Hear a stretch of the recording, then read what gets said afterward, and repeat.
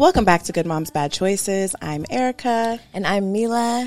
And it's Wednesday, bitches. Happy motherfucking hump day. Happy hump day. How are you?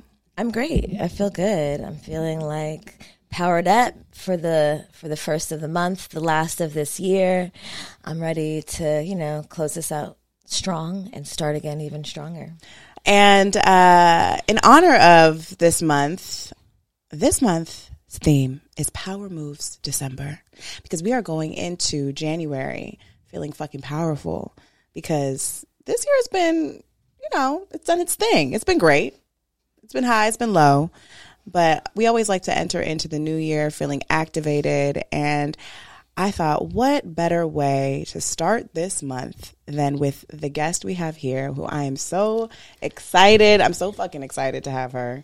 She came all the way out to our little studio, deep in the valley and shit. She's on a press tour for her incredible book. We have Jemele Hill. Thank you, ladies. I appreciate you having me here. I just feel slightly nervous, actually. Nervous? Why? I'm nervous. I am so nervous. No, because I told my mom you were coming. She's like, Jemele. She's like, I might need to swing by. What time does you guys record? I was like, Mom, don't fucking ring the doorbell, okay? I know. It's really rare that I tell my family what's going on in my work because nobody cares. But I'm like, this morning, 9 a.m., hey guys, just hi everyone. Hey grandma. Not hey grandma. I'm interviewing Jemele Hill today. Just thought I'd let you guys know that. All right, okay, bye. No, I'm nervous just because I listen to you guys all the time. You have a fantastic podcast, and you're just so lit, and you're so interesting, and you just make me feel so damn boring. So that's why I'm just like, ain't nothing boring about you. I'm girl. like, man, Okay? I'm gonna come on there and compared to the lives they live and the things they talk about, I was like, my old lame square head ass. Like, this is about to Ain't be nothing lame. You are a fucking trailblazer, Right. okay? For well, thank real. you. I for appreciate real. you saying that. But no, I like your freeness, your boldness. Like, these things are all attributes that very much inspire me. So I'm very excited to be here and slightly nervous. Well, thank you. Don't be nervous. We don't bite. Well, unless somebody asks Just you to, nibble. right? You don't nibble. Just a light bite. Well, welcome to the show. We usually start off our show with an affirmation. So I wanted to see if maybe you had one you wanted to share with our peoples. I do. So the affirmation that I wanted to share, which is kind of central to me, and that is and obviously it coincides with what my podcast is named, it is to stay unbothered. And a lot of people, when I say the word unbothered, they think that means like not to give a fuck, but that's not what it means. It means to stop giving a fuck about the wrong things, right? About the wrong energy, about the people who have tried to sabotage you, the people who are going to always talk shit about you, the people who are going to interrupt your flow with their negative energy. And so you have to stay in a space of being unbothered in order for you to really be your best self. It's kind of like that old adage, you have to dance like nobody's watching. And so that's sort of the mentality I try to use when approaching life, because if you start doing things based off how you feel people will react, you'll undermine yourself every time. So everybody out there, stay unbothered. Stay unbothered. When I think of unbothered, I think of the emoji of the fingernails getting painted. That's what I think of. Sorry. I mean, how have you that's a huge statement, and it seems small, but even for you, I know you've come from a very corporate background. You've done a lot of journalism. It's a very male dominated, white dominated industry and space. And I'm sure I know you've had to bite your tongue a lot and stay in this space, and probably to put up with a lot of opinions of people you didn't give a fuck about. Yep. And bite tongues. And I think that is really that is a huge testimony, because a bitch like me, I'd be like, listen, I got some shit to say. You're fired. Fuck. Well, I think when you get into corporate America, especially corporate journalism, you kind of know what you are signing up for, that it is something you have to wager. Okay, on one end, there is this truth that needs to be told. On the other end, I'm dealing with the same white power structure that everybody else in every sector of corporate America that's black is dealing with. And so you just kind of have to decide that what you're there to do is worth more than the people sometimes that try to suppress what you're trying to do. So you fight a lot of battles. Some of them you win and some of them you lose, but the whole point is that you're there to provide a certain amount of resistance. So even though I came from very traditional media, it was very instructive. It helped me develop into, I think, to be the best journalist that I've ever been. And now that I'm in the season of really being in the business of my own brand, of being an entrepreneur, everything that I was able to take and learn, the lessons, the obstacles, I've taken all of that, and now am using that as sort of the foundational training as I proceed with this season of me, if you will. It's me season. It's me season. That's right. Unbothered me. Tell us about that. Like, tell us about your journey. I know you're from Detroit, and I know you've done journalism. You live in Connecticut. Like, how did you end up here in this space, like with your own network, and like you've come so far? Man, this is not at all what was in the career plan. But when I first started in journalism, and my old ass has almost been in this business for 30 years, which is frightening to think about. But I started when I was 2, so it kind of makes sense. Yeah, but I was very lucky to be one of those people who knew really early and really quickly what I wanted to do the rest of my life. So I knew in 10th grade that I wanted to be a sports journalist, and that's a very unusual dream to have for somebody who grew up in Detroit, in the real hood, not the rap hood. And so because of that, I would never have imagined that somebody in my position would have the thoughts of doing this. But it was a couple of things. It was one, I love to write. I was a voracious reader. I love sports. And back then, to keep up with your sports teams, you had to read the newspaper. So reading the newspaper, it clicked in my mind like, oh, people actually write about this shit for a living.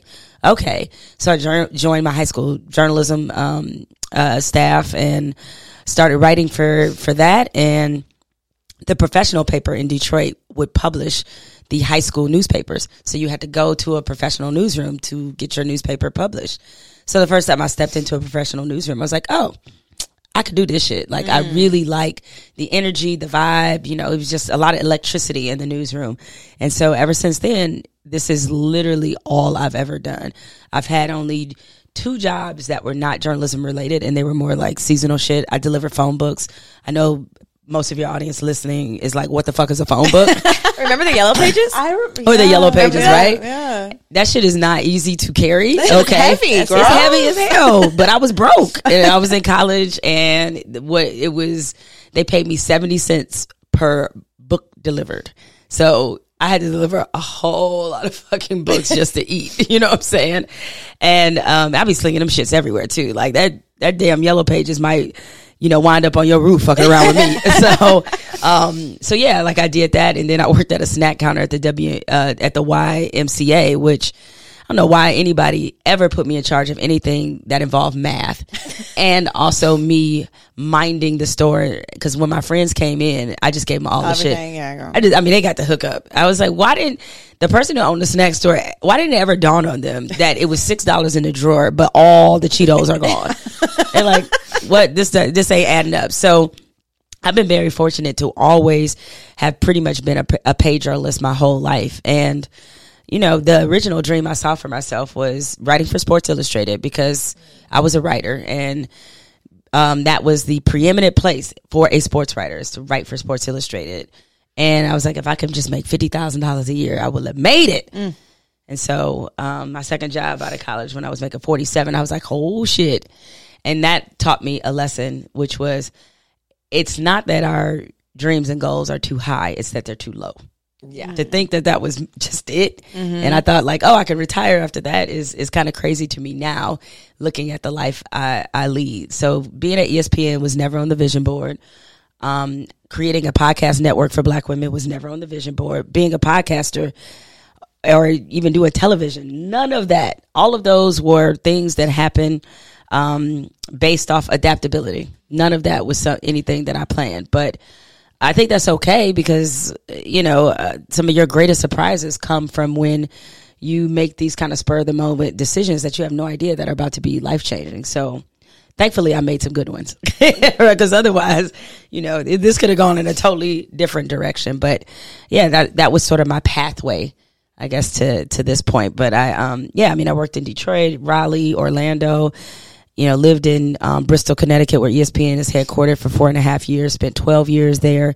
And being in LA, I got here just because I wanted to get more into film and TV production. I was obviously podcasting. It's the first time I've ever picked where I wanted to live since I became a professional. So I didn't want to fuck with any more snow. I wanted to be in a big city, and I wanted to be able to throw a rock and hit a black person. That's all I needed. And I was like, I'm good. All right, because I'm sure in Connecticut it was few and far between. Yeah, I mean, they had a strong, believe it or not, they had a very strong West Indian community, not in Bristol, in Hartford. Okay. So I lived in Hartford because, living in Bristol, it's like, why? But yeah, I mean, it just feels very white.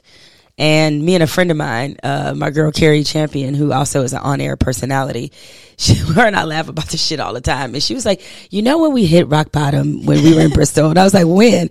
When we went in that bar and they had carpet. That's when it was. We gotta get out of here, girl. She was like, they got carpet. And I was like, girl. We used to, like Bristol, it's hard to explain. Like ESPN's in Bristol because it's cheap land. They get amazing tax breaks. And the founder of ESPN was from Hartford, which is 20 minutes from Bristol. So if you want to be on air every day, more than likely you have to live in Bristol, Connecticut, and you're in a profession where you go where the work is. The problem that is just, it just kills your spirit. Not ESPN, but just living there. And we laugh about this all the time because Carrie and I were there at the same time, although I did a longer bid because we call it a bid. Like I did a 4.5 year stretch. And we up in Ruby Tuesdays. Like I mean, shit in Connecticut, I would never eat elsewhere, right? No shade, no disrespect. If you fuck with Ruby Tuesdays, because while you playing, that blackened tilapia is kind of everything, girl. right? You can listen, right? No tilapia, no more. You anti? Girl, that ain't no real fish. That is a lot of farm raised as fuck. Okay, what? That fish needs to be extinct. They're farm raising that fish. They're still making tilapias out here? They're farm raising it. They're doing some kind of genetically. Y'all don't trust it. I did like tilapia for a long time until I learned the things about tilapia. That's why I don't educate myself about food. You shouldn't, because it's gonna fuck everything. That's why I don't do it, because I know you're only a voracious reader on certain shit. Right. Only other shit you want to know. Right.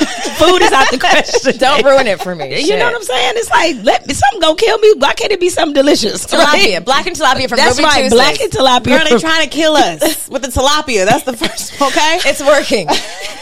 They've succeeded. We had to go through some Woodbridge Chardonnay and thought we were like, I do like Woodbridge Chardonnay. You do? But tilapia, no. But Woodbridge, okay. Selective classic. You know what I'm saying? But no, that was life in Bristol. It's like a bunch of chains, not a whole lot of flavor, very white, very cold. And, that was my life for 4.5 years. So when I say I finally got a chance I was like, I can be in a city that has us, that is thriving and all this. I was like, I'll take these fucked up state income taxes. It's all good.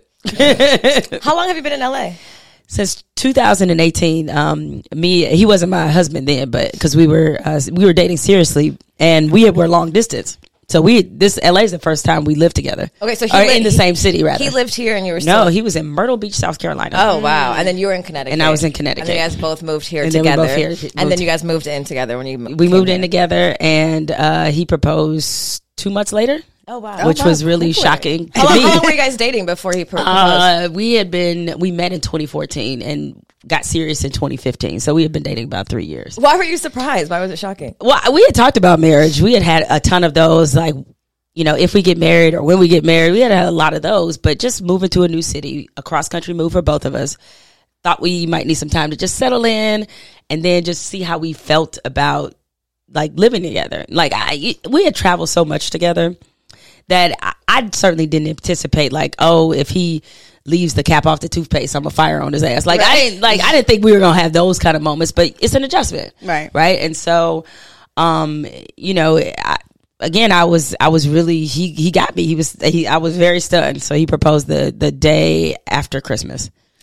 Is marriage something you saw for your future? Like, were you like one of those little girls, like, one day I'm gonna meet my Prince Charming and we gonna get married? No, not at all. Not with the marriages that were in my family. Like my mother, my great aunt, and my grandmother. My great aunt and grandmother are no longer living, but between the three of them, they were married 8 times. So, wow. Yeah, now they was in them streets. So.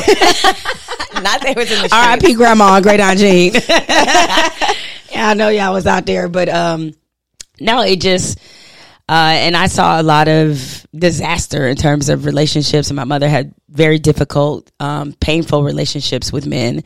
And I just did not want to make myself vulnerable in that way with another person. I mean, I certainly had serious relationships, but I was never the little girl thinking about the big wedding, thinking about Prince Charming or whatever. If I never got married, I would have been totally fine. So, once I, kind of got to a certain point, I actually was thinking like, oh yeah, this will probably be it. And that's cool. When I met my husband, I think he was kind of actually on the same tip, but men always are. Right. Like they never, they maybe think about getting married, but it's never a central desire for them. So we kind of had the same mentality.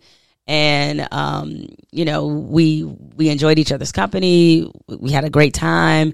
And I'm sure somewhere God was like, well, I got something for y'all two motherfuckers right here. And then, next thing you know, a great love was born. That's beautiful. I was listening to your episode with Angela Rye, and she was talking about how out of the friend group, like you're like, she's really proud of you because you're not always the most vulnerable. And then this book that you have, Uphill, which congratulations on this book. Y'all make sure you go check out Jamel's new book. You really kind of get vulnerable and you get really open in a way that no one's really ever been able to experience, and dig into your childhood, and really people get to understand why maybe it is you don't have that idea of marriage and all those things, and even that your husband kind of pushed you in ways to be more vulnerable, which I think is often, it's so unique because I think women, we are usually the ones that are like, go to therapy, like talk to me. Right. Why don't you cry? And so to have a partner that's been able to do that and support you through this journey of from being a little girl till now. I mean, obviously he didn't know you then, but I'm curious to know, like, aside from, you've had this amazing career, and I'm sure maybe you've been offered book deals in the past. Why now? Like, what propelled you to want to write this book and really get deep? The money. Y'all think I'm joking? Hey. It's a good answer. Honestly, I didn't want to write a memoir. I did see myself as an author. I want to be a fiction writer. That was that's safer. Yeah, you're right. I mean, and maybe that's part of my not being able to be vulnerable. It's like, oh, I can create a world, and some of that world might be drawn off my own personal experiences, but nobody will ever know what that is. Right. And so I'm not exposing myself in the same way. And, essentially my literary agent told me that there was tremendous interest in hearing my story. And that was kind of shocking to me. And I know people are like, why would that be shocking? Well, just because people may know me for being at ESPN or know me for what I said about Donald Trump or whatever, that doesn't mean they want to know the full story. But he's like, no, there's going to be a lot of interest, and there was. And once the book went to auction, that's when several publishers bid on the rights to your book. He said, listen, this is a good way for you to accomplish that other dream you want to do, which is to be a fiction writer. Like, get this book out there, let people, hear from you, know your story. They'll be invested in who you are, and it'll be that much easier for you to take that next jump. And once I decided that, okay, yeah, this is a good pathway and the money's good, so why not? I'm not the type of person, I don't jump in shit halfway. So I'm like, listen, I'm looking at this as like a one-shot deal in terms of writing a memoir. So I got to lay it all out there. And I know that sometimes when people read celebrity memoirs, they feel like they pulled their punches, or they feel like, I don't think they were being totally truthful. Like generic. Yeah, that they're just maybe trying to make themselves look good and all of this. And then I'm willing to expose certain things that have happened to them, or to be honest. And I was like, I'm not going to do that to people, because certainly as a journalist, transparency, truth, those are things that are core principles of what I do. So I just decided, here's what it is. And what's funny is, I'm not good in terms of vulnerability person to person, getting better, work in progress. But being vulnerable in writing has never been hard. And I don't know why that is. Something to ask my therapist. Shout out to you, Dr. Streeter. But yeah, just from I write a lot about how I kept journals as a kid. And maybe it's because it was my first original safe space, is being able to write down how I felt, no matter, you know, how fucked up it was, or, you know, whatever it may be, knowing that it was a space of no judgment writing. That's what it is. And so it wasn't actually that hard for me to reveal some of the things that I did. Now, if you sat me down in an interview, it might be different. Or if you're one of my friends, because my friends were reading this book and they didn't know a lot of shit that was in here. They're like, they're like, bitch, you lived a whole nother life. I was like, I did. So I think, you know, it wasn't as tough from that standpoint. The toughest part about writing this was all the conversations I had with my mom, because, you know, she has her own personal trauma, which then became shared trauma, you know, as somebody who's, was molested as a child and then suffered a very horrific rape.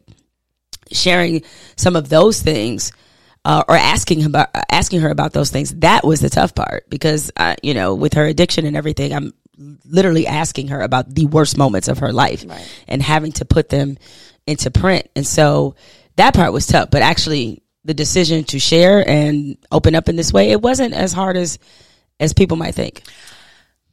I was just curious about, I'm curious about that too, because me and Mila, we just turned in our book a few months ago that's coming out next year. And, you know, feeling like, you know, you're talking about other people too. And like, you're sharing your truth about situations that maybe are not their truths. And even with your mother, I mean, interviewing her and really, and her having to be a core part of the storyline, because she is, like, was she open to that? Was she scared to share, or was she ready to share? I think she was ready. She was very ready to share, because she really felt like her testimony, our shared testimony, could help somebody. And these are a lot of the things that I discuss in the book and the incidents. Those are things that, you know, most of which we have talked about throughout, you know, our relationship. But there were a lot of things I did not know, you know, at all. And because some of the things happened when I was in college. You know, I did not know, for example, that my mother first tried heroin when she was 11. I had no idea until I talked to her about it for this book, which, you know, it kind of, one of the takeaways that I want people to have is that you need to have these conversations with your people, with your parents, you know, like, ask them about their shit. They have lived entire lives before you came into the picture. They've had disappointments, fears, failures that you don't even know about. And I think it helps you give them grace, and it helps you see them as a full person. It humanizes them in so many ways. It humanizes them so much. Because if not, I mean, especially like if your parent has been a drug user your entire life, you might look at them as like, you didn't show up for me in this way. I hate you. You didn't do this. You didn't do that. But when you really understand why it is, and for your mother, if you don't mind me sharing, I mean, I'm in the book, but I know that she was molested by her uncle for many, many years, and her mother didn't believe her, or chose not to believe her, and then moved him in to live with them. And that's when she ran away from home, and that's when she tried heroin. Right. So it's like, then you start to see how the dots connect. Like, okay, so you were a survivor. You suffered one of the worst betrayals that a daughter or a child could suffer, is that when their parent in the worst moment of their life doesn't take their side, doesn't support them, and even worse, tells the rest of the family she's a liar. Right. And then it just set into motion their relationship being complicated and turbulent. The love was definitely there, but that betrayal is one that never healed.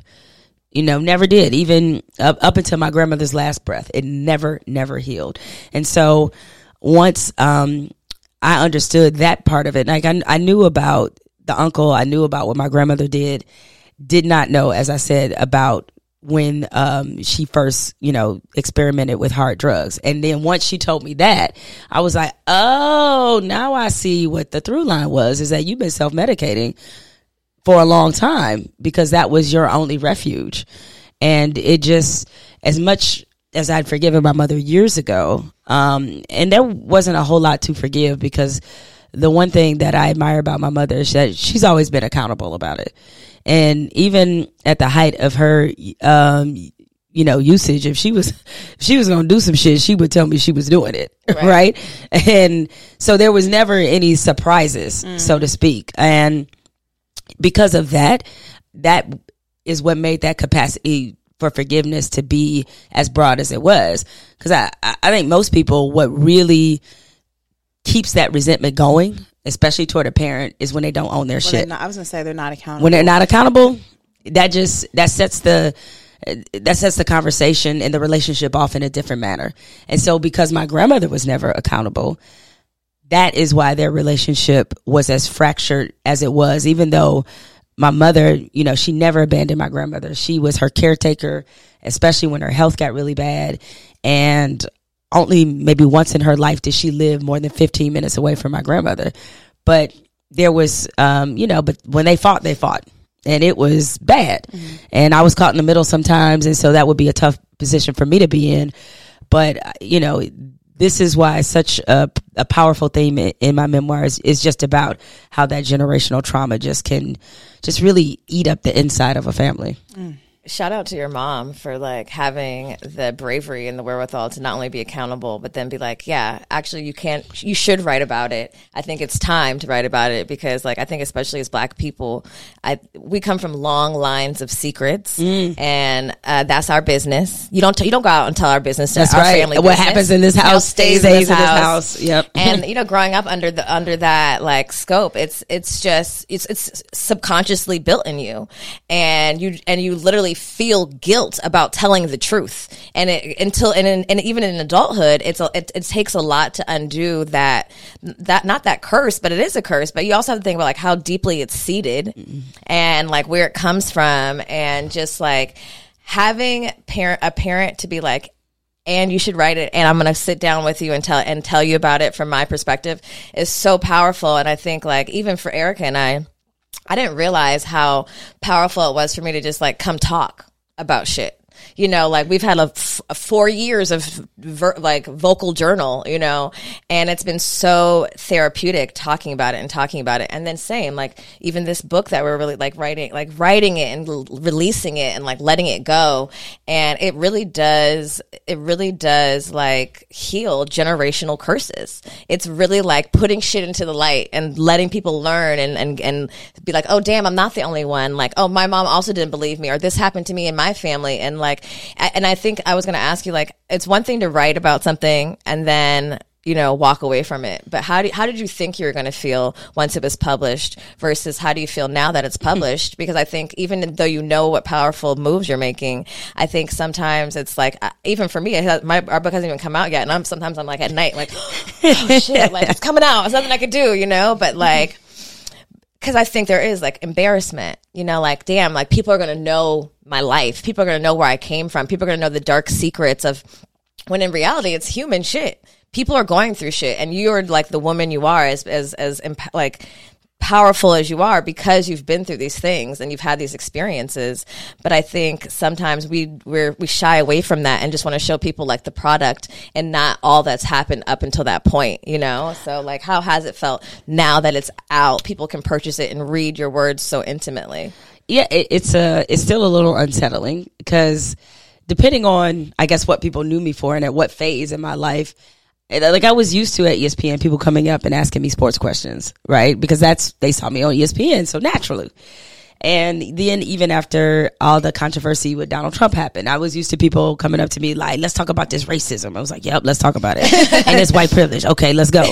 So, but those are things that there's a level of cognitive dissonance for me because that's not about my real life. Right. It's just like, it's not personal. I'm just pontificating on some shit. Yep, the Jets. Yep, they ain't shit. Them. Yeah, right, exactly. Racism, yeah. Right, yep, racism. Like, can you believe these white people? Like, yes, those are different.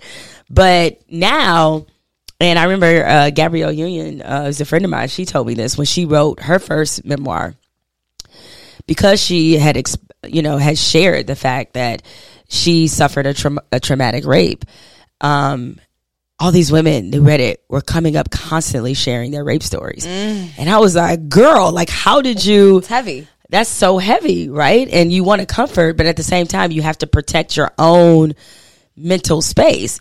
And so that's the part that I'm still kind of bracing myself for because I'm happy that people who know people in their lives who had to suffer with addictions, and even if they had to navigate around somebody else's abuse or even having been sexually abused, all of those things, I'm glad you can relate to the material.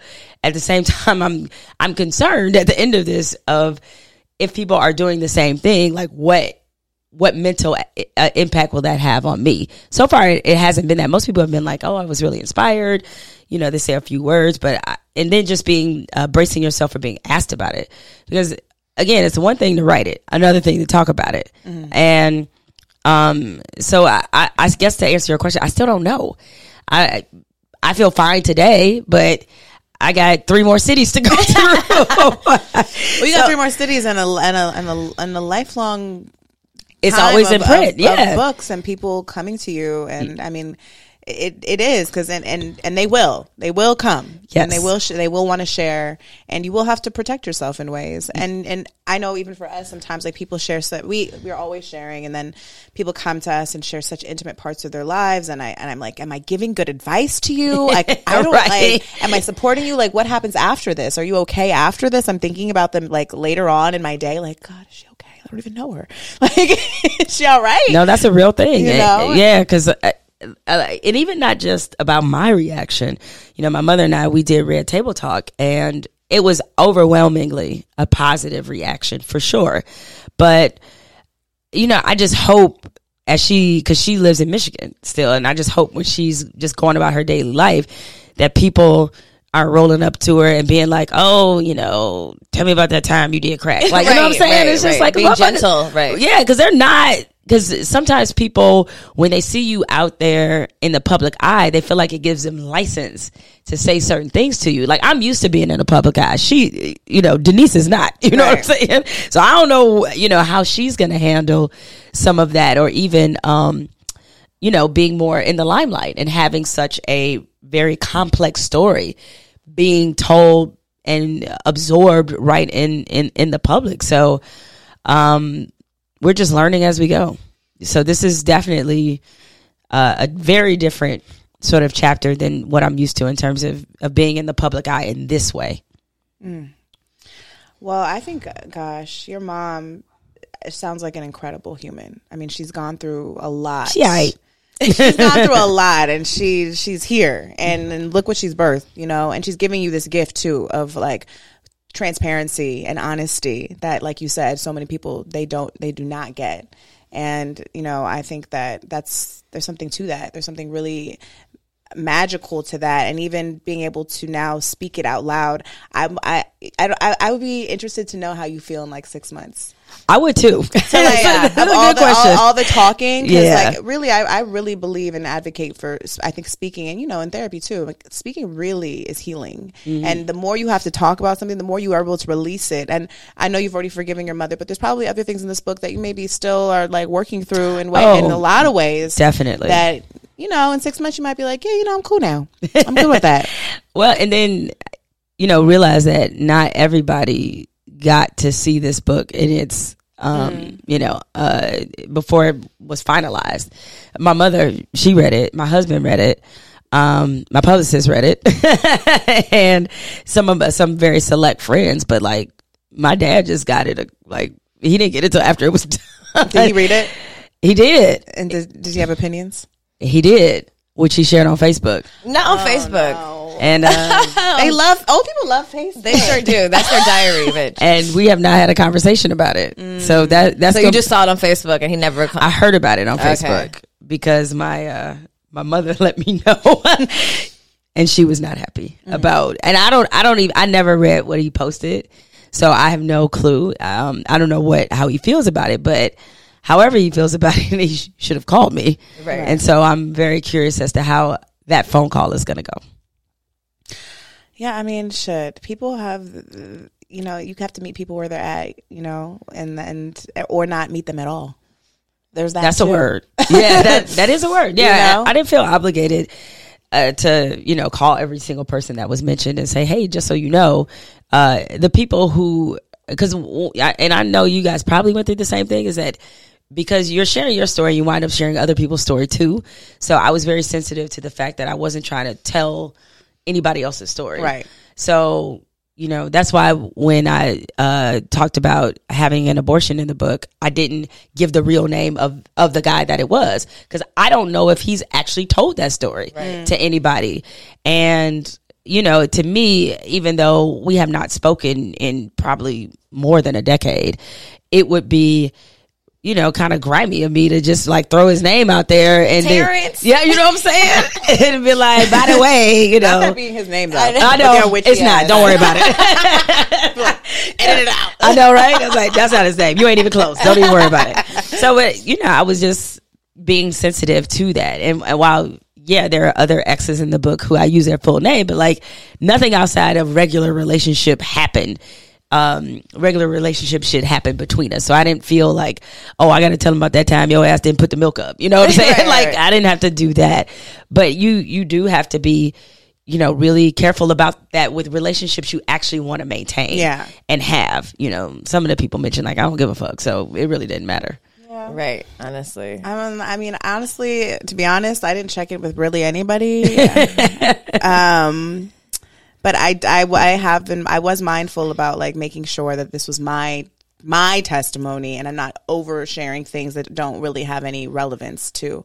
And I had to, my editor was like, okay, so I think you need to scale back. This is not important. Oh, really? I was like, this is my diary. This motherfucker. but at least, look, my first draft was 400 pages. Girl, ours was real long long too. I didn't even know I was capable of writing this many pages. I was like, it's how many pages? And then like, you need to eliminate 100 pages. I was like, how? It's my life, bitch. But I think that's good that you put everything in the kitchen sink. Like, that's what you do. You put everything in, and then that's how the story starts to form. Like, I put it all in, and then as I got some notes back, they didn't tell me 100 pages. They were like, this could be, you know, just more cohesive. And I was like, okay. But I started to see the story. I started to see the beginning, middle, end. So, but to me, you only get there is if you put everything in, and then you can start to arrange the puzzle pieces so that this all fits into something that, again, is very cohesive. So I think it's perfectly fine to overwrite. Sorry, book editors out there. I know. I was listening to your story about how your mom went through your journal. Oof. And I had a very similar situation. Really? Growing up. I journaled all the time. It was like my safe space, journaling. I have like 50 fucking journals from my childhood. I don't know what the fuck I was talking about. You still have them? Yes. Okay. I still have some of mine. Lots of hate speech towards my parents. But I had more than one occasion where they read my shit. And I remember it being so fucking like, I felt so violated, and it really fucked up my relationship with writing. Like there was a point where I literally created a language that I still remember. Like literally I have a code. Like I can write in this language because I was that paranoid about people reading my shit because I was writing so like personally. And there's a time where I stopped writing. So I felt like when we got this opportunity to write this book, you know, like time constraints, checks are being written. They're like, you guys need a ghostwriter? And I was like, no, I must write my own story. But I realized like if there was a block, you know, like from being violated that way from my parents, like that avenue of like therapy that I had, you know, invested so much in as a child, I felt like I couldn't trust it anymore. And it was like writing this book was like a way of getting past that and like getting personal again, because there was a time where I felt like, bitch, don't be too honest in this shit now. Right. Remember what happened last time, bitch? You can't. Did they, once they read it, I assume they confronted you with the information? Oh, girl, I was writing about like my lesbian lifestyle. And I was like, I want to be a lesbian now. I want in 8th grade. And they're like, you're not a lesbian. You're not a lesbian. I'm like, I'm not a lesbian. I think at one point I was like at a Christian school. My mom must have kicked me, and I wrote about it in the Christians and took my journal. They called child services to the house. No. What? Yes, the child services came, and I was like, she didn't kick me. I lied. I was like, bitch, you kicked me. Bitch, I know you remember. And they're like, you want to go to adoption services? I was like, no, Mom. I'm sorry. It was very traumatic, you know, but yeah, I don't think parents realize like what a mark that leaves. Cause I had it happen to me twice. Once my mother, when she read it, and I say in the book what happened as a result. And then I had an ex that did that, that read it. I had an ex too. And that shit hurt. Woo! that was something else. And the thing that really pissed me off about it was the ex read it, didn't tell me he read it, but used everything in there to sort of weaponize the situation. Oh, like because he then had insight to what hurt you. Because he had insight, and he also, you know, there was some information in there about, you know, somebody at one point that I had messed around with, and I never told him about it because, you know, some men, they get a little. It's not your goddamn business. There's that part. Well, they get insecure. They get insecure. That's why I didn't tell him. And I was just like, I'm not going to tell him, because me and the dude, we were just friends. Right. And, you know, it just happened one night. Because we were still friends, I was like, I don't want to make this weird, because if I tell him, He's gonna have an attitude. He's gonna have an attitude. Every time I hang out, I just don't really feel like going through all that. And I think his position would have been, you got to end the friendship, right? And so I was like, I ain't even trying to go through all that. So I was like, I just won't say anything. And so he knew it, and he kept pressing me constantly, because I had written about it. He wanted me to be honest, and I was like, why does he know? Right? And then he finally told me that he knew. Yeah, like he was on some just super secretive, or not super secretive, some like extra manipulative narcissistic shit. So he knew I had slept with this dude, and he kept asking me about it, knowing I wasn't gonna tell the truth about it, right? So he's already setting me up. Then he goes, "Oh, this is how I know you're lying." And then he said, because he said the guy that I slept with had been telling people.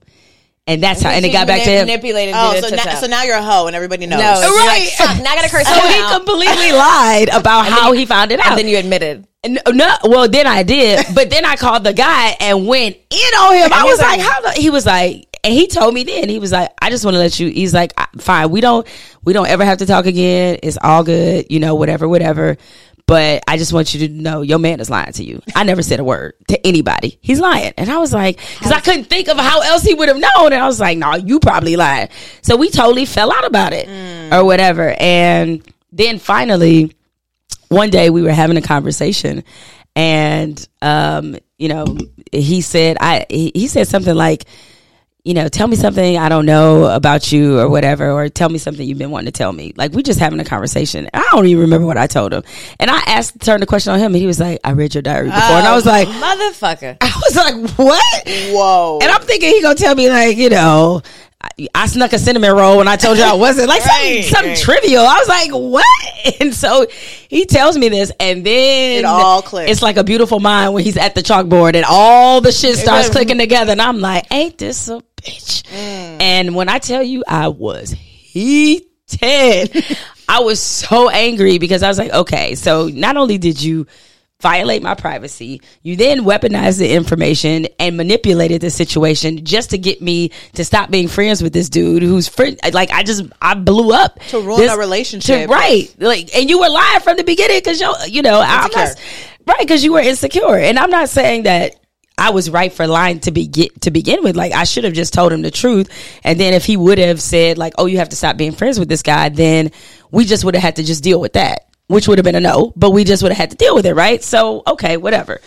But for you to just create and concoct this situation, I blew up at him, and it's the only time that I've ever been in a relationship where I swung on a dude. Ooh. The only time, and because of that. So I have very traumatic experiences. Because you know what, it's like it's bigger than that. Mm-hmm. You know what I mean? I realize like it's like a physical safe space, but really it is like it symbolizes feeling safe. Because like, no, you didn't have to tell him you slept with your friend. It's not you. It's like, now you know, so now I feel bad I didn't tell you.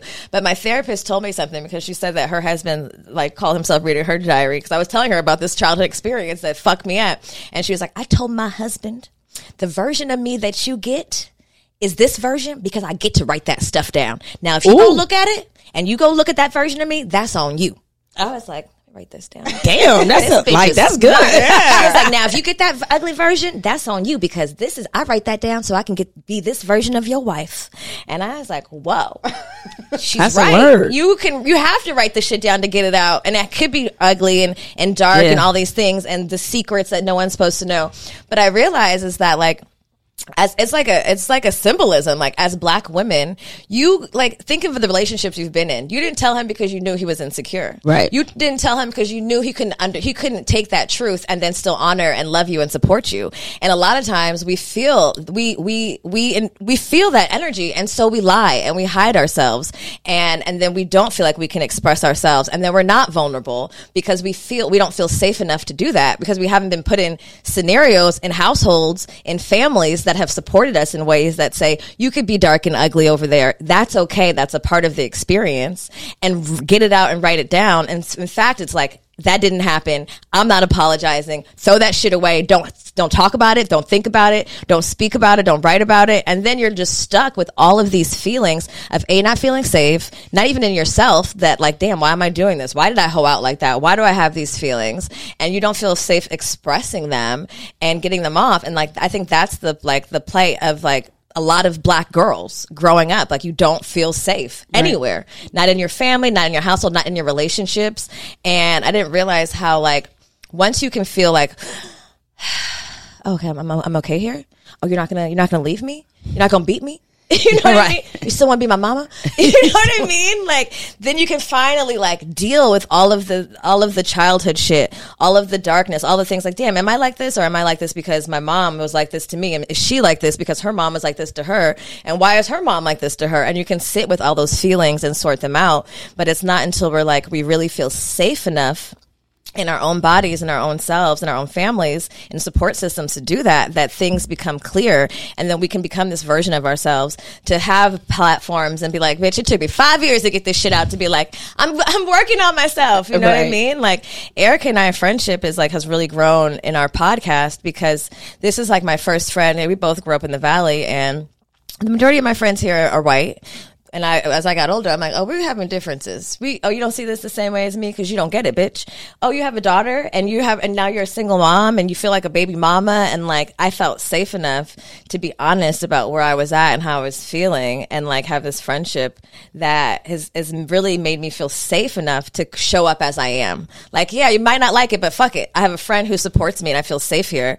So I'm allowed to speak my truth. And even though it's scary still, I'm allowed to be vulnerable. It's given me strength to be vulnerable and to be like imperfect. Mm-hmm. So it's just like, sorry, like went down. You over here preaching. You know what I think about when I'm listening to this and to both of you is like how vulnerability, although it can be truly uncomfortable, and you know, I think in ways I'm still working through my own level of being totally vulnerable as well, but it becomes a superpower. It really is a superpower, and it's how we all kind of connect to one another. It's how we even understand our boundaries. Even like, you don't really know your boundaries until you kind of are honest about shit and honest about what you need to do. And like, you know, people don't like boundaries. And also when you look back on how the opposite like festers in your families, when you look back on your family history, and I look back on my mom, who's done crazy shit, but she's like, we don't tell nobody. I'm like, bitch, this is the problem. Right. You know, like when you see how it festers and how it manifests in our parents and their parents, and how angry like my grandma is. I'm like, what the fuck are you so angry about?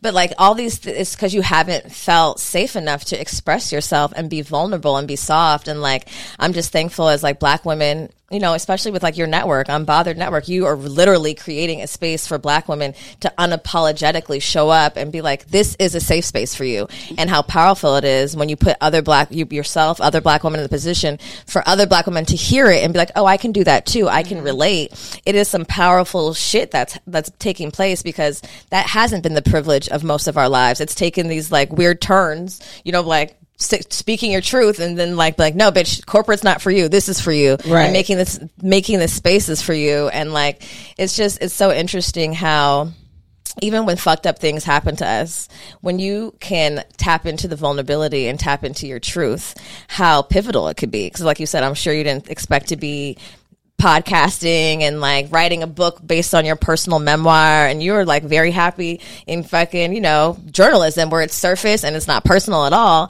but how transformative it's been when you're able to dig deeper and like be honest and show all the layers of you. Yeah, being exposed is actually a good thing.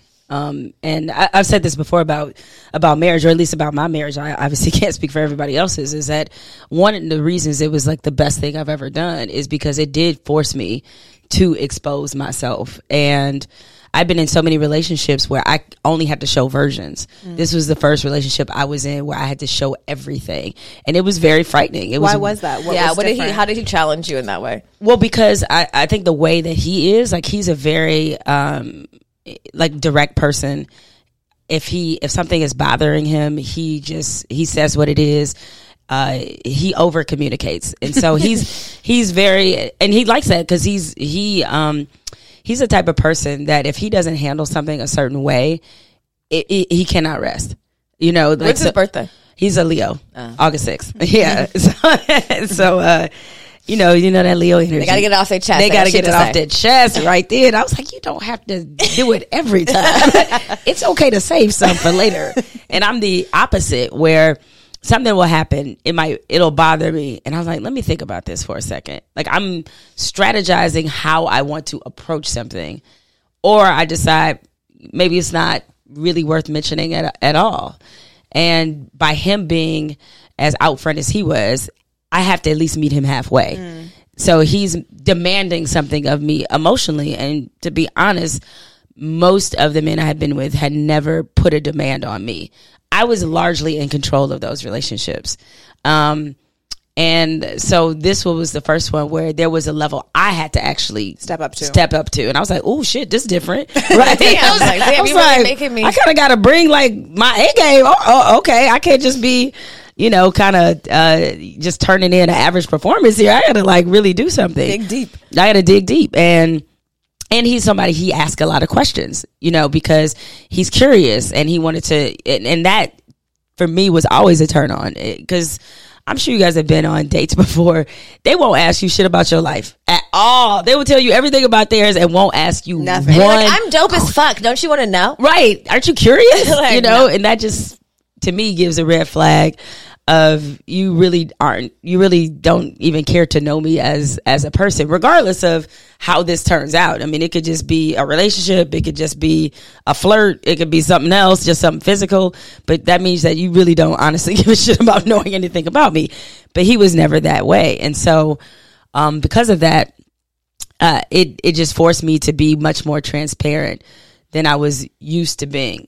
Plus, he's like very secure in who he is. I also wasn't totally used to that either. And it took a little bit, even after we got married, for me to trust that security. I mean, I saw it, but when you've gone through situations where it hasn't been there, you're like, dude, can I really? Let me try. Let me see. Let me just little degrees. But no, it marriage really exposes you, because that person is getting to know you on a totally different level than anybody else. I mean, you're living it together, doing everything together, and it was a pandemic where we locked down, or is a pandemic, but during lockdown, like, we are up under each other and getting to get to the core of some stuff. So, it can be pretty frightening at times for me, because I'm just like, oh, I'm not used to doing this. And I think one day he had like said something that he just meant as an offhand comment, but it bothered me. Now, normally I would have just kind of blown it off, or just thought about it for a while, like, when do I want to bring this up or how? But I took a step out of the room because I had to do something in another room. And then I thought about it, and then I just reversed course and went back and be like, hey, when you just said that, like, that really hurt my feelings. It hurt my feelings. It bothered me. What did you mean by that? And then he told me, and I was like, oh, okay, I misread that. And he was like, see, that's the value. Then he wanted to turn it into a teachable moment. I was like, anybody ask you all that? He's like, but that is why. He's like, I want you to share with me, so that if you do have a misunderstanding or something, or just to open, kind of the lines of communication. You don't have to internalize it like you've had to do your whole life. I'm an internalizer. Oh, girl, I will like shut down. I'm like, I don't want to talk anymore. I'm done with that. I won't necessarily shut down, but I'll internalize and be thinking about it without communicating it, and without really dealing with it. So it'll be in some lockbox somewhere deep in my soul, bothering you, but not being. But then it's also bad, because if that person who may have done something that I didn't like or I should have addressed, then when they do something, small, like forget to hold the door open for me or something. And when I lose my shit, they're like, where did this come from? Because I hadn't. 2 years ago when you said this it's thing. Like, remember that time? Yeah. Like, no, bitch, I don't, because you didn't say shit. Exactly. No, I don't. I don't remember that. So I have tried to get out of the habit of doing that, because that's how you wind up totally disintegrating relationships. Because I'm like, if I give a shit about working on the relationship, that means I have to be able to share these things and not let shit like fester and grow like resentful. I think also for you, like being in corporate, being around a lot of white males, and like probably navigating very powerfully in your career.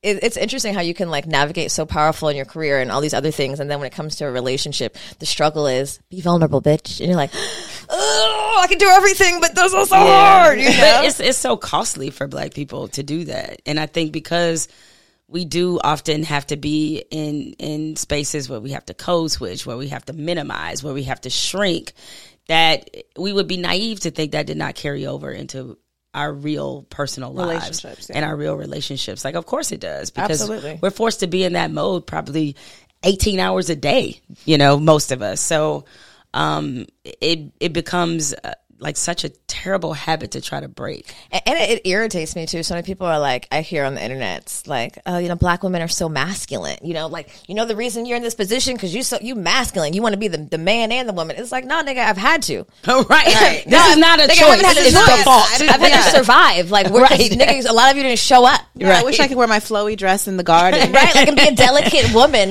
Like this whole, we had an episode with Daphne called The Return of the Soft Woman. And like, and I feel soft in ways, but sometimes I'm like, girl, it don't work that way. You know what I mean? And like, even having to reprogram myself, like, you do deserve marriage. You do deserve to have like a supportive partner. You do deserve to show up delicate and soft and shit, because like, I find myself, even with my daughter, like I am a sweet mom, but sometimes I'm like, girl, no. I'm like, get the fuck up. Stop, and she's 7, and I'm like, bitch, this is your mother, and I'm like, and your grandmother, but this is what I'm conditioned to, like, not like bitch, but like, girl, I'm not with all the bullshit. I'll talk to her like that, like, don't play with me with the bullshit. Get up, let's go. And I'm like, and I've been around some of my white friends, and they're like, you can't say that. I'm like, yes, I can. You know what I mean? But like, having to remind myself to be soft with myself, to be gentle, even with my boyfriend, like, please get me some soda. He's like, I'm like, nigga, give me some soda. But it's hard though to break that, because I think for so long it is one of the byproducts of everything does go back to slavery. It does. Slavery, and just of the trauma we suffered as a people. We have often parented our kids for a harsh world by being harsher than the world. Protect in ways to protect them. Yes. You'll get this here first. Let me get, because if you do this on the field, this might be punishable by death. Correct. I might not ever see you. Correct. So it is. So it's like we get really, really harsh. And, my mother, like one of the many things she apologized for was some of the beatings she gave me, because it would be over, a lot of times it would be over little shit, losing a barrette, or kid shit, like shit that kids normally would do, like not being quiet or being restless. That's what kids typically do.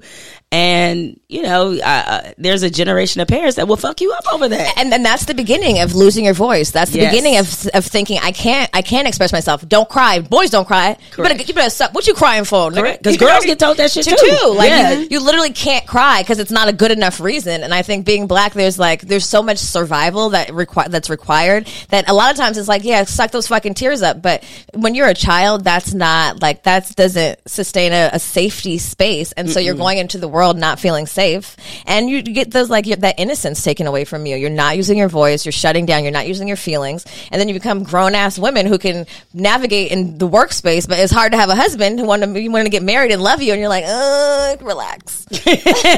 Relax with the love, babe. It's a bit much. That loss of agency, though, is something really important, because I think that was, for me as a child, that was the emotion that was difficult, is that I just didn't have any agency, and so I hated that feeling. And of the many wonderful things I discovered in therapy, because I start the book saying that how, and it is a true story, how I started going to therapy on a dare because my mother kept telling me I was angry, which only made me angry because I'm like, I ain't angry.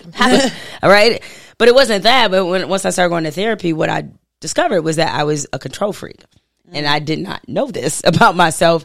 But then I just started to unpack it a little bit. And what happened was, because of that sense of not having any agency, I went out of my way to overcorrect that as I, grew into adulthood and beyond. And that's why my career has been such a primary focus for me, and making sure I did the right things, got the right internships, followed a certain path. I was very regimented about what I did because I wanted to be sure if I can't control shit else, I'm going to be able to control this. I know that if I put this particular, effort into it, I know what the result will be. I can count on that. I can't count on people out here, but I can count on this giving me, what I need. And I didn't discover that till like 4 years ago. So I was like, damn, I've been fucked up this whole time. I've been trying to control all the shit because I didn't even know it. Because I'm not really that way with like personal relationships, but definitely about my professional life. Like I can just get very anxiety filled and very like, oh, I got to know like, how is this going to pan out? Like just, which is not really cohesive with kind of the laid back spirit I generally have. I think it's probably like, it's funny how shit happens for a reason, and like how when you are looking to heal and to grow, like God will put things in your way and it's like, no, bitch, you got to examine this. You can't just keep functioning in this way. And I can even imagine for you, like having this very successful career as a sports journalist, working at ESPN, and then saying something that you feel like is within your full freedom of speech. You're like, no, this is my job, bitch. And then they're like, nope, too comfortable. You know what I mean? Right. And feeling like, even feeling triggered by that in ways, because you've done everything right. You've done all the things, and you've worked your way up, and you're like an amazing sports journalist, and you've done all the things, and then they're like, nope. And they're like, what the fuck, bitch? You know what I mean? And I only imagine how that can shake up this little girl who's put all these things in place and controlled all these things and gotten to this point. And now you're like, what do you mean? It's still not solid. There are still ways you can like shake up my whole shit and take things away from under my feet. And I'm sure now you're in ways grateful for that shift. Oh, definitely. I mean, as you said, is that, God does put things in front of you that He wants you to dig deeper on. And it was what I realized after all the fallout from the Trump stuff is that I had gotten complacent in my career to some degree. I programmed it to such a degree, but I'd gotten complacent in it at the same time, because once you're at a place like ESPN, it's a destination place. People want to end their careers there and retire. Say, I've been there. Yeah, I've been there 15, especially 20 as a woman, a black woman, that's huge. Like, it's the equivalent of when you hear black folks say, got that good government job. It's like literally you got benefits, you got benefits, right? All of that. And, I had other dreams for myself, other things I wanted to accomplish, but I was content with just, running out my contract and just like, oh, I'll just wait till this whole ESPN thing is over. And then I'll get to some of the things I really want to do. And that's such a dangerous mindset. Because you get comfortable. And you're making the presumption of time, which if there's anything we know, you cannot make that presumption at all. And once all of that happened, and I realized after, I got suspended for a couple weeks, that my relationship with ESPN was untenable at that point. I started to plot my steps on out of there, because I was like, yeah, I think even in a personal relationship, sometimes you reach a point where you know when the last straw has happened. Y'all might even still wind up being together for a couple extra months, but just like that story I told you about my ex reading my diary, I was just like, oh, I knew it was after that. I was like, oh, this shit is done. And it was just like, okay, I know this is the end, but yet I got to plot out how we do end, or like how it ends. And that again, well, that is a testimony to that way of thinking of how you plan things out, right. even out of that. And that's amazing that you were able to do that. And I think now that you have the Unbothered Network, and you don't have to tiptoe around shit. Because I think as women, we have to tiptoe. In relationships, we tiptoe around, even when we know, like, this shit is over. But I'm going to tiptoe around this shit. Same with, like, in corporate America, tiptoeing around, and in the space that you're in, and the beauty of podcasting. And I think podcasting is getting more corporate now. We have, brand sponsorships, all this. There's a level of tiptoeing, but there's still a real level of freedom. Absolutely. That I'm sure that you've probably never really experienced in your workspace. No, I mean, this is, it's kind of a weird position. But looking at, say, Spotify with the Joe Rogan situation, right? I don't fuck with Joe Rogan. Like, I don't even know Joe Rogan, right? I don't fuck with him. It's based off what I do know, right? But all that being said, the same rules that apply to him apply to me. We're on the same platform. We're both exclusives to Spotify.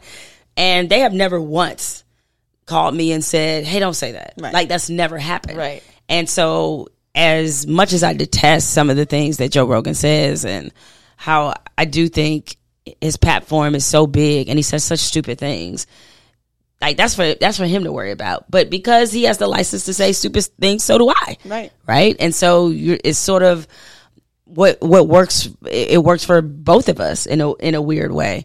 And it does feel good to not have to feel like I have to be so, corporate or so, kind of buttoned up. Yeah. For a lot of people that listen to my podcast, they had never heard me cursing like that before. And I was like, oh no, I get it in. Cursing. I know, right? I was like, I get it in. You know what I'm saying? So, and I think also in spaces like in corporate, like, Black women that have opinions they always label us as outspoken, right? Aggressive. Yes. No, it's the outspoken thing. And it's like, I'm just honest. Why does it have to be outspoken? Because the word implies that you're doing something extra. Yeah, like that you're a little reckless. Yeah. It's teetering. It's giving that a little bit. It's like, no, actually, I'm very intentional with what I said, and actually, I meant everything I said in that tweet. That's when you had to hit him with the per my last email.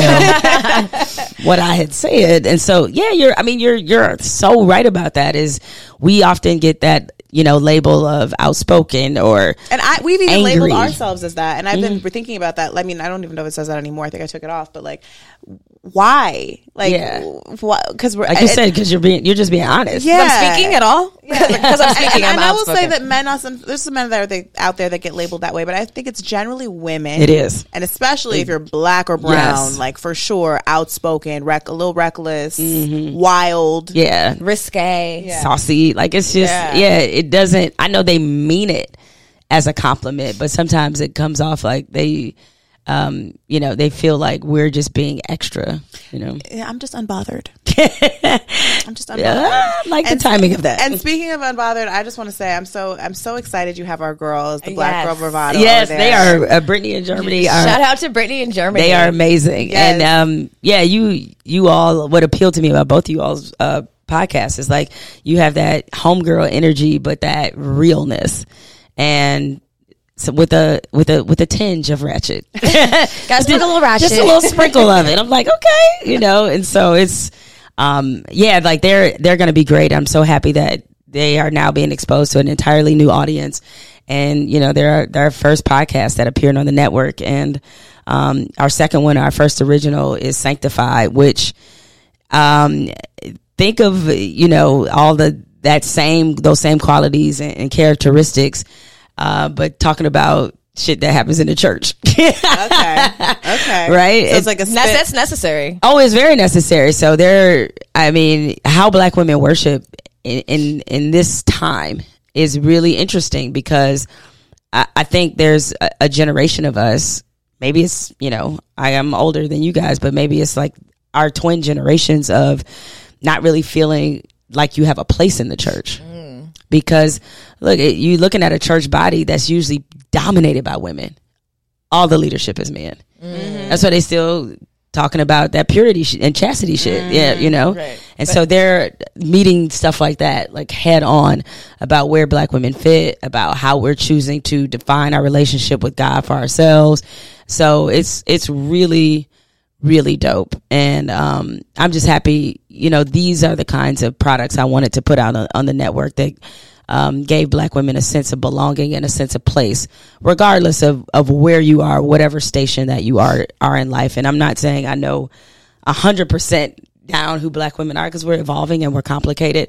But this, to me, is at least a step and giving us, you know, an opportunity to explore ourselves beyond the whole savior trope, mule trope, like those kind of things. It's like this whole idea that we got to run into the burning building for everybody else. I was like, fuck that. Sometimes we got to let that bitch burn down. We picking flowers, bitch. Right? You know what I'm saying? I'm back there picking flowers. I'm going to call 911. Right? That's it. I'm Karen. I called. I don't know. I don't know when they showing up. I don't know. I can't They'll help be you. here, but I tell you what, my black ass ain't running up in there. So I wanted us to feel comfortable doing that, comfortable putting ourselves first, and that's kind of what this network is supposed to represent. Well, thank you. Thank you for being, you know, the change that we need to see.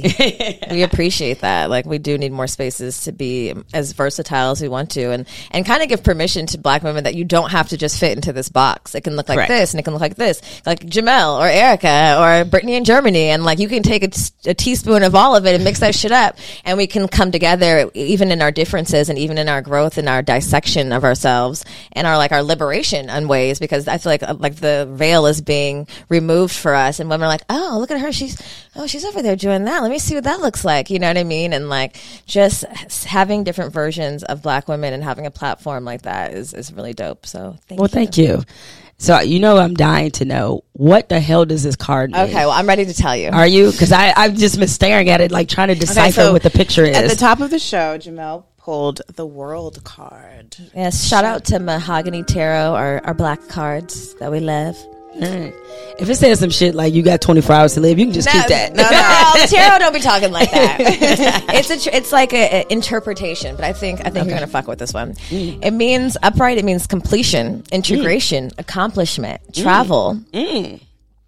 When the World card appears in a tarot reading, you are glowing with a sense of wholeness, achievement, fulfillment, and completion. A long-term project, period of study, relationship, or career has come to full circle.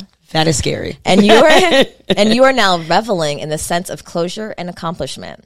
This card could represent graduation, a marriage, the birth of a child, that's also birth of a child, or achieving a long-term dream or aspiration. You have finally accomplished your goal or purpose, everything has come together, and you are in the right place, doing the right thing, achieving what you have envisioned. You feel whole and complete.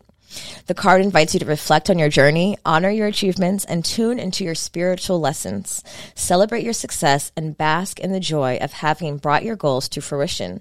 All the triumphs and tribulations along your path have made you into a strong, wise, more experienced person you are now. Express gratitude for what you have created and harvested. Finally, make sure you don't rush into the next big project.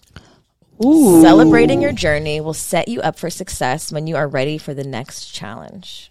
I got goosebumps for you, girl. Wow. Okay. Seriously. That's a good word, because I definitely tend to jump from one thing to another. So maybe I'll try to take a beat as much as a book allows you to take a beat. I will take that under advisement, but what a word, man. Okay. Yes. All right. The World, I see you. Yeah. You know, I know you're ending your book tour in Detroit, so make sure you have a good, fun old time there. Have a little party, celebrate. Maybe strip club. Maybe. Detroit. Yeah. I mean, that is, you know, a therapeutic place for me. I love going to the strip club. Me too. You do? Yeah. Oh, we should all go one day. Yeah. There's no good ones here. Yeah, we're gonna have to like go out. We're gonna have to go to Atlanta or something. I thought that was just me. No. I didn't want to diss LA strip clubs. No, they're terrible. They're horrible. All right. Trash. I'm glad it's not just me. The ones in Detroit. Well, if we ever find each other in a city where strip clubs are popping, like Jamel, meet me at Magic City. I've had a blast up in Magic City before. So we got wings. Come on, got wings, and yet I have never had the wings. What? I have not had the wings. I've been there to, of course, put some lovely young women through college. Yes, but have never actually had the wings. So I think the last time I was in there might have been New Year's Eve a few years ago. So me and my husband went and had a good time. It's time. I think it's that time again. The couple that can go to the strip club together stays together. There you go. That's my marital advice. We're going to ask you marital advice. There it is. We're going to ask you. Okay. Go to the strip club with your husband. Okay, I like that. I'm going to write that down. No, I mean, honestly, though, if I gave some advice for, and I have figured this out, you have to design the marriage that's best for you. You cannot... You may admire the happiness another couple has, but you have no idea the kind of diagram they had to and blueprint they had to create for themselves to have that success. There's like no one size fits all. Like you know, you guys have talked about this on your podcast before about, you know, people who engage in like open marriages. That might be what works for them. It keeps them together and happy.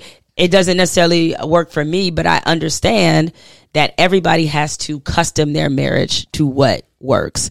And I think when I was, you know, sort of single, I was way more judgmental about how people's marriages operated. Because you thought you had an idea of what it's supposed to look like. Yeah, because I think we all go into it how we think it might work. And then once you get inside your own, and to be honest, once a lot of my married friends start opening up more about their marriage once I got in the club, you know, so when we had our little secret meetings, it was like, oh, what? Y'all do that? Okay.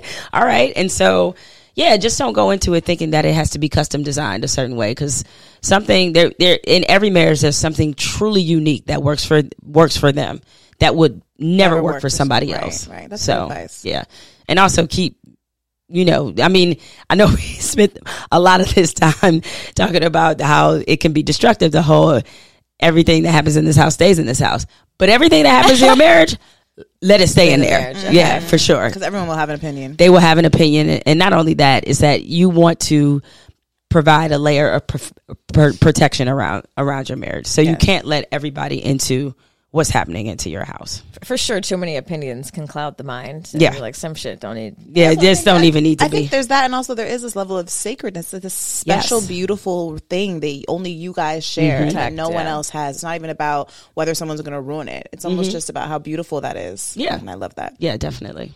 Okay, so before we leave. Wait, no, speaking of relations. I know, I'm not. Okay, I'm getting into it.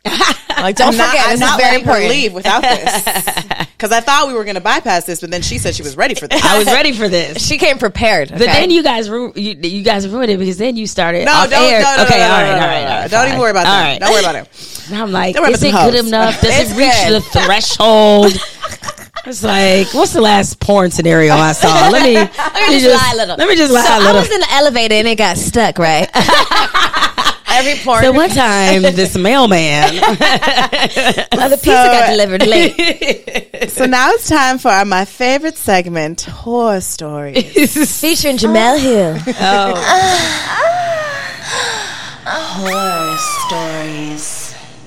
I mean, by the way, brilliant segment idea. One of those, I was like, God, why did I think about that? So, as right now, my publicist is watching over there in a look of slight horror. Like, what are you about to say? No, she's What in are there you smiling. about She to can't say? wait. She like, what is it? Yeah, I know. Couple of disclaimers. All right. One, this is when I was single long time ago. All right. This is probably at least the story is it? Yes, I think it's over 20 years old. Okay. Like 20-ish. I should say that. So, when I was leaving a job, some of my coworkers decided to throw me this amazing party. And I was like, oh, this is my last hurrah. This party is going to be everything, yada, yada, yada. So one of my girls that I was working with, she had been messing around with this dude like off and on, who, to be honest, was kind of community. And y'all know what I mean about like community. I'm familiar with community. Yes. He was kind of community. And even though she started to develop feelings for community. And You never do that. You never develop feelings for the community. Right. But so she throws me this awesome party at her house or whatever. And I mean, it's like thick. It's like a good old fashioned house party. We in there drinking. We having a good old time. So I see community. And me and community would flirt, right? That's what you do. That's what you do, because it's community, right? So at the same party, I had invited like another dude that I liked. And, he worked at like a local bank. He was cool. He was like a couple years younger than me. I was like, I'm just like in my early 20s. So it's just like whatever. So he's just like, what you got up later for the night or whatever. And I'm like, well, we had a party, but shit, we can get into something after this. So I gave him the key to my apartment and told him to go wait. Right? You was a pimp. Go home and wait. I'll be home in a little bit, for baby. real. I just did this for real. So he goes to my apartment where he is waiting. So I was like, oop, got a situation at home, already waiting or whatever. Meanwhile, me and community are like vibing. And I'm just like, this is so surprising, whatever. So community and I have a rendezvous at the party. And I completely forgot about the dude that I told to wait in my apartment or whatever, because me and Community went in the bathroom in the party, and did what you do with community community things. Did community things, and I'm having a good old time or whatever. And then there was this other dude who was a friend of mine, who we had like just been we had been off and on, like very casual, no commitments. I actually went home with him and left the other dude at the house. Wait, you left the other dude at the house. Community had fun in the bathroom, and then you went home with the casual dude. Yes. Wow. That's tough. You know what? That's how you end it. That's I'm done. The job is over. Complete. I was having all that ass, and I'm out. I was like, I need to know the nigga at the house what happened. So did he curse you out the next where day? did he go? Did you go home and he was asleep in your bed? Like, no, he eventually left because he waited on me for like 4 hours. Bitch, you're not coming. And I just completely forgot. What lie did you tell? I didn't tell no lie. I didn't tell him where I was. I was just like, oh, my bag. The party got too good. Like, I mean, I don't know. I'm sorry, your D was forgettable. I forgot to come home. But we had never even, nothing had ever happened even between the thought us. was forgettable. It was just, I guess I just, there was a development. He left the vibe. Right. Shiny things when they're present. You're like, this is more exciting. He left the vibe, Yeah, I mean, and it was my last night in this place. I was hopping on the plane literally the next day. You know what? You're going to blow it up with a bang. That's what I say. And then for a while, I used to joke with a friend of mine, like, I can't show my face around there for like a good... Girl, niggas 3-4 years. No problem showing their face. I know. They have no problem. They show right up. Yeah. Banged everybody in the party. No problem. So that probably is top 3 most trifling things I've probably ever done. That was pretty good. Sure if it was 3. Right, so there's my hoary tale. I do love that. Makes me want to like send somebody to my house. I'll be right there.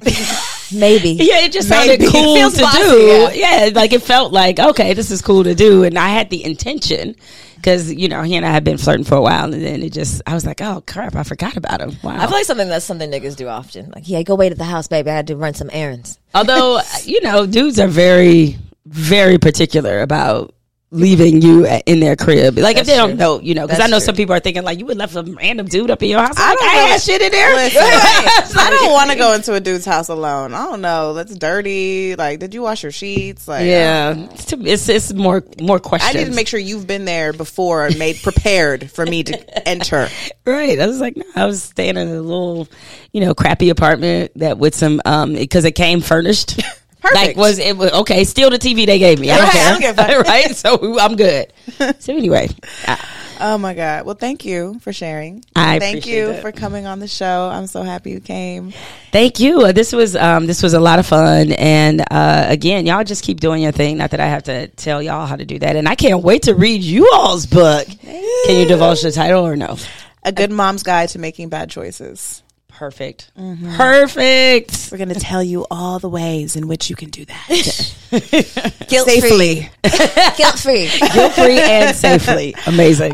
Wait, where can everyone find your book? Everywhere, Everywhere books are sold. Yes, there is an audiobook recording. And of course, I'm encouraging people to order from Black bookstores. A lot of them were hit very hard in the pandemic. And just in general, I think bookstores are just essential to community, right? Bookstores and libraries. Those are essential community pillars for me. So yes, it is available on Amazon and all that good stuff. But if you can, hit up Mahogany Books or Uncle Bobby's, or even if you have a local Black bookstore near you, you can probably order online as well. Yes, I love that. And make sure you check Jamel's podcast out on Spotify. Mm-hmm. Make sure you check out the Black Girl Bravado. Shout out to our girls who are now exclusively on the Unbothered Network on Spotify. Anything else I'm missing? And also Sanctified, which is also... And Sanctified, yes. Sanctified. Which is hosted by Deborah Joy Winans and Womanist Pastor LaVon Briggs. Oh, nice. Mm-hmm. Amen. And you know where to find us. Or if you don't, make sure you're watching us on YouTube. You can actually watch this episode on YouTube. If you click the link in this episode description, you can watch the full episode on YouTube. Check out our Patreon for bonus content. We're going to Costa Rica, y'all. Are you coming? Did you get your fucking passport? We're your ticket? 2 months away, so we better hurry the fuck up. Make sure you go follow at The Good Vibe Retreat. Come to Costa Rica. You deserve a 5-day, all-inclusive, amazing, incredible vacation. I promise you, you will not regret this shit. And we'll see you guys next week. Bye. Bye.